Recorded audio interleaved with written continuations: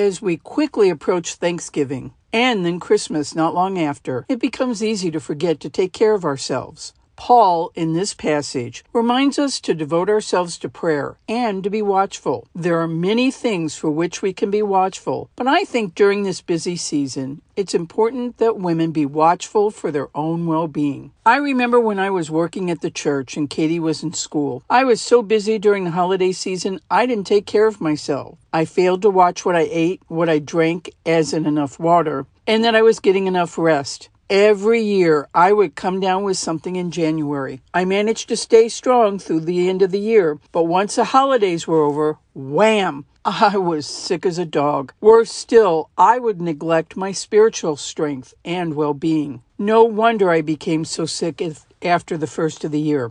I had left myself vulnerable, very vulnerable, and to take it a step farther, I failed to be thankful. Instead, I prayed for the end of the year, for it to all be over, rather than enjoying the season. Even the hectic days God brought my way. As the days get shorter and life gets busier, never fail to fill your life with prayer, being watchful that you're taking care of yourself, and giving thanks for everything, even the busyness of the season.